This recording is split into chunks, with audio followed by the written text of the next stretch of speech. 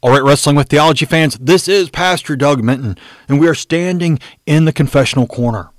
Last week, we heard the Lord's Prayer as Luther has it in the Small Catechism. This week, we begin to look at it in the Large Catechism. So we are going to start by looking at the first 34 paragraphs in the Large Catechism as the introduction to the Lord's Prayer, the segue from the Apostles' Creed, but also covering the initial words as well. So we are starting in the Concordia of the Lutheran Confessions, the Reader's Edition, on page 408. We have now heard what we must do and believe, and what things the best and happiest life consist. Now follows the third part, how we ought to pray. For we are in a situation where no one can perfectly keep the Ten Commandments, even though he has begun to believe. The devil with all his power, together with the world and our own flesh, resist our efforts. Therefore nothing is more necessary than that we should continually turn towards God's ear, call upon him, and pray to him. We must pray that he would give, preserve, and increase faith in us and the fulfillment of the Ten Commandments. 2 Thessalonians 1:3. We pray that he would remove everything that is in our way and that opposes us in these matters. So that we might know what and how to pray, our Lord Christ has himself taught us both the way and the words. Luke 11:1-4, as we shall see. So in this segue between the creed and the prayer, we have the purpose for the prayer. The Ten Commandments tell us what we need to do. The Apostles' Creed tells us what we need to believe. But now we need the Lord's Prayer because we can't do either one perfectly. We can't do and follow the Ten Commandments perfectly. We can't believe perfectly in the Apostles' Creed. So we need the prayer to help us to see, as we will see over these next couple of months, how to get us to that point of faith and action. But this prayer, we ask that God give and preserve and increase the faith in us, and also the fulfillment of the Ten Commandments. We move on into paragraph 4. But before we explain the Lord's Prayer part by part, it is most necessary first to encourage and instir people to prayer, as Christ and the apostles also have done. Matthew 6:5-15. And the first thing to know is that it is our duty to pray because of God's commandment.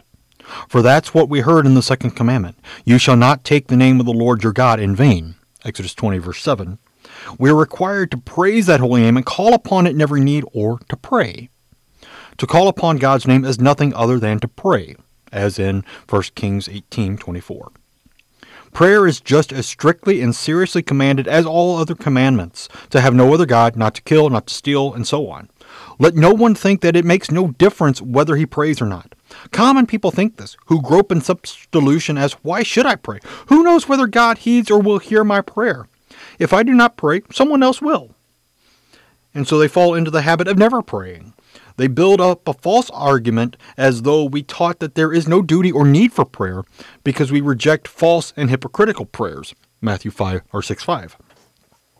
But it is certainly true that the prayers that have been offered up till now, when men were babbling and bawling in the churches, Matthew 6:7, were not prayers. Such outward matters of prayer, when they are properly done, may be a good exercise for young children, scholars, and simple persons. They may be called singing or reading, but not really praying. But praying, as the second commandment teaches, is to call upon God in every need. He requires this of us and has not left it to our choice. But it is our duty and obligation to pray, if we would be Christians, just as it is our obligation and duty to obey our parents and the government. For by calling upon God's name and praying, his name is honored and used well. This you must note above all things, so that you may silence and reject thoughts that would keep and deter us from prayer. It would be useless for a son to say to his father, what good does my obedience do you? I will go and do what I can. It makes no difference. But there stands the commandment, you shall and must obey. So here prayer is not left to my will to do it or leave it undone, but it shall and must be offered at the risk of God's wrath and displeasure. This is the point. Why do we have prayer? Because God has commanded it. Why has God commanded it? So that we do it. He wants that relationship with us. Adam and Eve were created to have that eternal relationship with God, to be able to walk and talk with Him, as they did in the Garden of Eden before the fall. But now, He still has that avenue open for us. We can talk about the commandment and the law all we want, but with that commandment, there's also the promise that God will hear us, that God has left that avenue open for us so that we may know for certain that our prayers are heard, as we'll get into in the Lord's Prayer. This point is to be understood and noted before everything else. Then by this point we may silence and cast away the thoughts that would keep and deter us from praying, as though it does not matter if we do not pray, or as though prayer were commanded for those who are holier and in better favor with God than we are.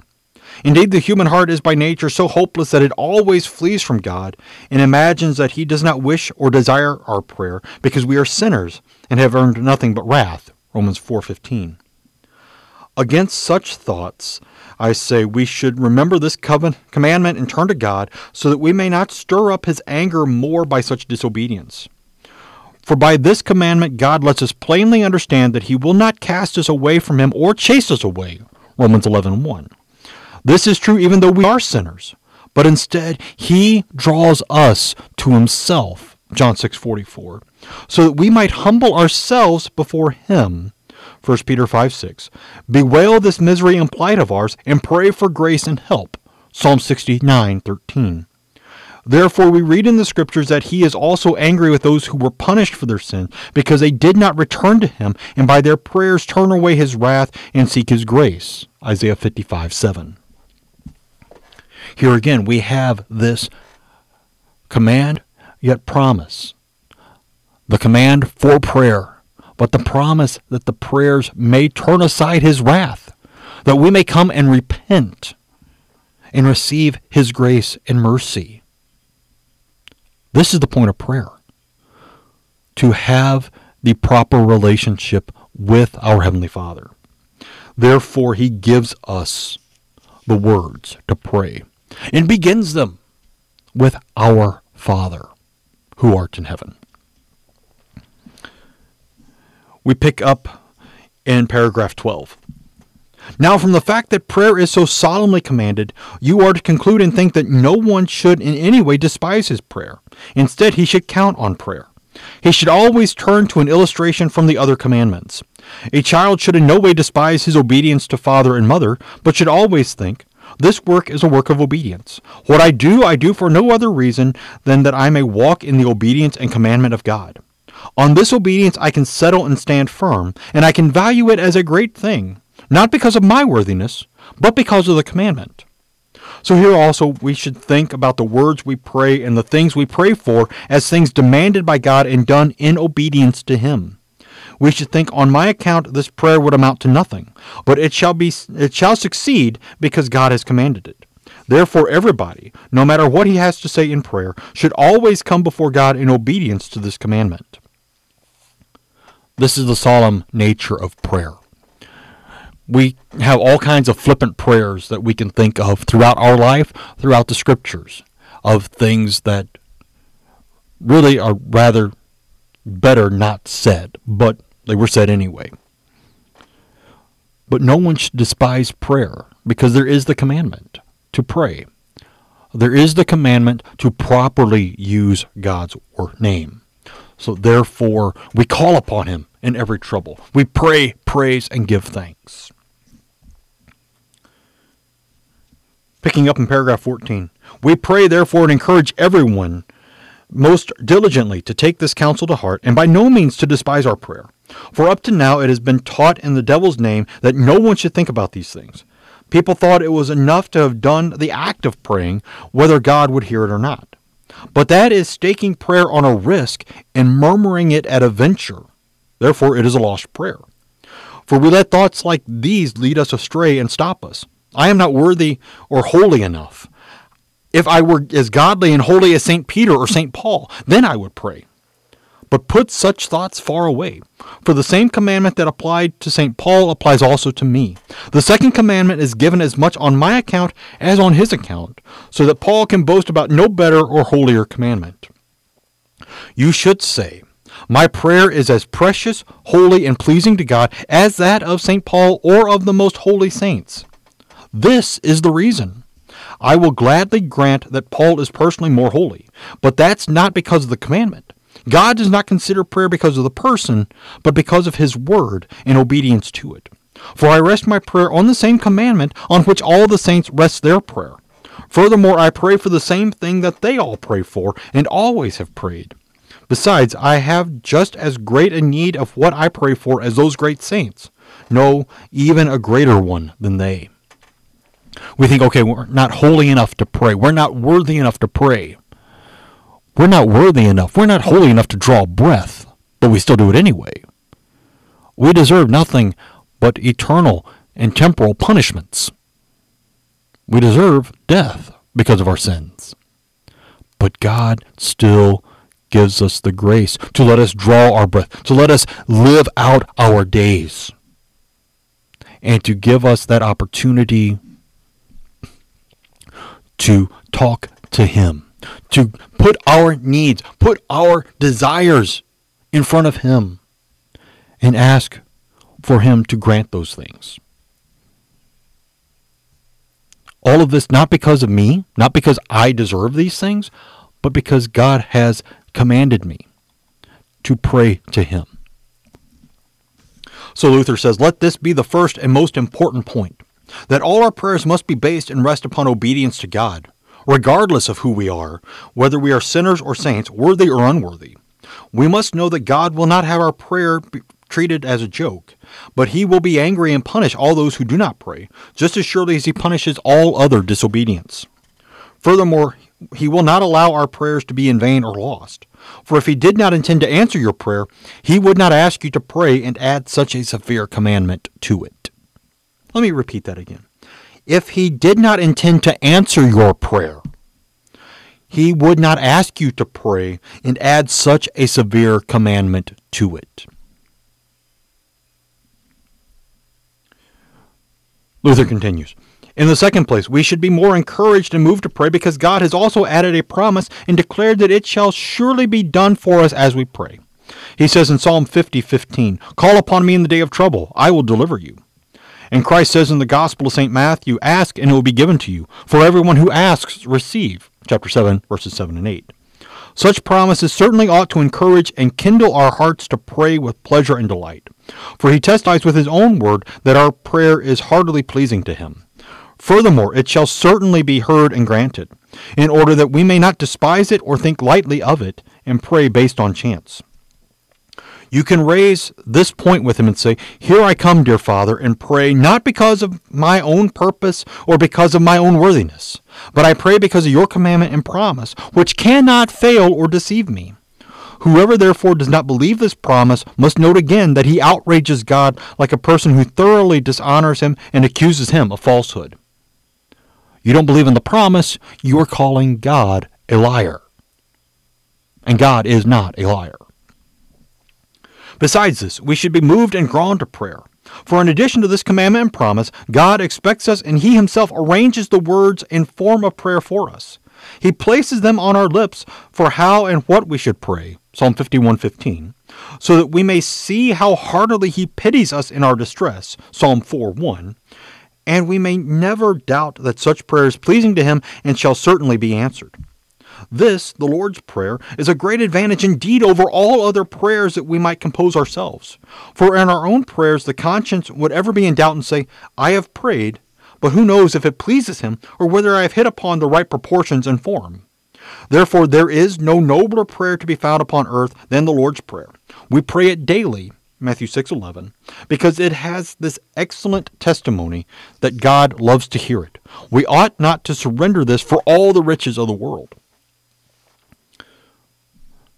There's a great divide in the Christian church about prayer, and especially about rote prayer. Whether it is repetitive prayer like the Lord's Prayer, or written prayers like we have for each Sunday of the church year. Many people say, no, that doesn't count because that's not from the heart. Well, the things from the heart cause us to doubt because we don't know if we got it right, or we don't know if we're asking for the right thing. Because sometimes the prayers from our heart, God answers with a no. And we wonder what we did wrong. We asked wrongly. That is the point. That is why the Lord's Prayer is in every liturgy that the Lutheran Church has. You go through all of the services, the 5 divine services, morning prayer, evening prayer, matins, vespers, service of prayer and preaching, the responsive prayers. Everything has the Lord's Prayer in it. Why? Because it is the noblest prayer that we can pray. And because we have the commandment.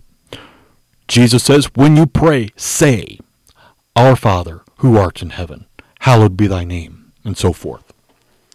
That is the commandment. Pray this prayer. Not saying that other prayers are not good, but we definitely want this prayer to be done. All right, we pick up in paragraph 24.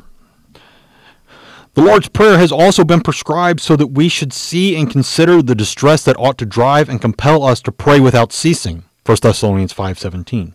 For whoever would pray must have something to present, state, and name which he desires. If he does not, it cannot be called a prayer. We have rightly rejected the prayers of monks and priests who howl and growl day and night like fiends, but none of them think of praying for a hair's breadth of anything. If we would assemble all the churches together with all churchmen, they would be bound to confess that they have never from the heart prayed for even a drop of wine.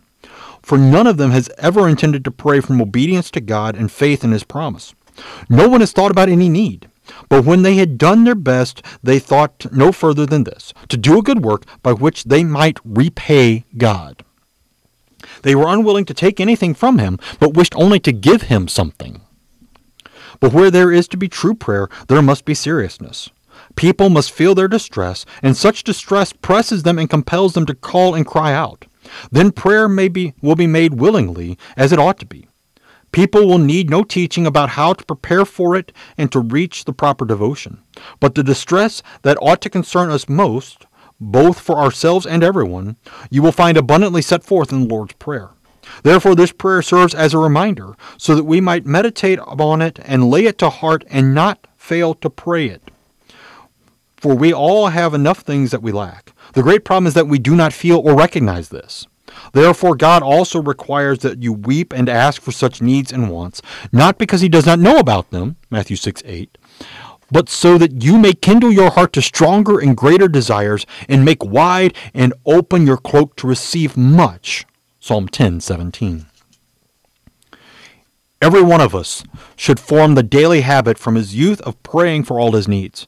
He should pray whenever he notices anything affecting his interest or that other people among whom he may live. He should pray for preachers, the government, neighbors, household servants, and always, as we have said, to hold up to God His commandment and promise, knowing that He will not have them disregarded. This I say because I would like to see these things brought home again to the people, so that they might learn to pray truly and not go about coldly and indifferently. They become daily more unfit for prayer because of indifference. That is just what the devil desires, and for which he works with all his powers. He is well aware what damage and harm it does him when prayer is done properly. We need to know this. All our shelter and protection rest in prayer alone. For we are far too weak to deal with the devil and all his power and followers who set themselves against us. They might easily crush us under their feet. Therefore we must consider and take up those weapons which the Christians must be armed in order to stand against the devil. 2 Corinthians 10:4 and Ephesians 6:11. For what do you imagine has done such great things up till now? What has stopped or quelled the counsels, purposes, murder, and riot of our enemies by which the devil thought he would crush us together with the gospel? It is the prayer of a few godly people standing in the middle like an iron wall for our side. Otherwise, they would have witnessed a far different tragedy. They would have seen how the devil would have destroyed all Germany in its own blood. But now our enemies may confidently ridicule prayer and make a mockery of it. However, we shall still be a match for both for them and the devil by prayer alone, if we only persevere diligently and do not become slack. For whenever a godly Christian prays, "Dear Father, let your will be done," God speaks from on high and says, "Yes, dear child, it shall be so, in spite of the devil and all the world." Let this be said as encouragement, so that people may learn, first of all, to value prayer as something great and precious, and to make a proper distinction between babbling and praying for something. For we by no means reject prayer. We reject the bare, useless howling and murmuring, as Christ himself also rejects and prohibits long idle talk, Matthew 6:7. Now we shall most briefly and clearly explain the Lord's Prayer. Here there is included in 7 successive articles or petitions every need that never ceases to apply to us. Each is so great that it ought to drive us to keep praying the Lord's Prayer all our lives. Again, as he finishes up his introduction to the Lord's Prayer, in these 7 petitions is everything we need to pray for. All of our needs are right there. Therefore, it is the most perfect prayer. It is the noblest prayer that we could pray, which is why in many instances, the prayers of the church, as are written out by the Commission on Worship in the Lutheran Church Missouri Synod, do take that form of the Lord's Prayer and follow it down, expanding on them to cover the specific things that respond to the particular season of the church year, the particular date, or even the things going on in the world, that we might truly be able to pray properly for the church, the world, and all the needs that we have. Because truly we do that every time we pray the Lord's Prayer. And that is why the Lord's Prayer is so important for our lives. Why it is important that we pray it often. And it forms the basis of our prayers in everything else that we desire and ask God for. That we do it all based on that. Especially that His will be done. All right, that's it for this week. I thank you for being here, standing in the confessional corner with me. Next week we get into the first petition. I encourage you also to be here for Digging Deeper as we start to get into the book of Revelation this month. It's going to be a long journey because there is a lot to dig into. There's a lot to talk about in each of the verses of Revelation that we're going to take our time getting through it so it does not feel rushed by myself or by you, but that we may truly consider the great comfort and joy that God gives to us in that book, just as He gives us the great comfort and joy in the Lord's Prayer. Till next time, this is Pastor Doug Minton, thanking you for being here and wishing God's richest blessings on you as you wrestle with the theologies around you. Amen.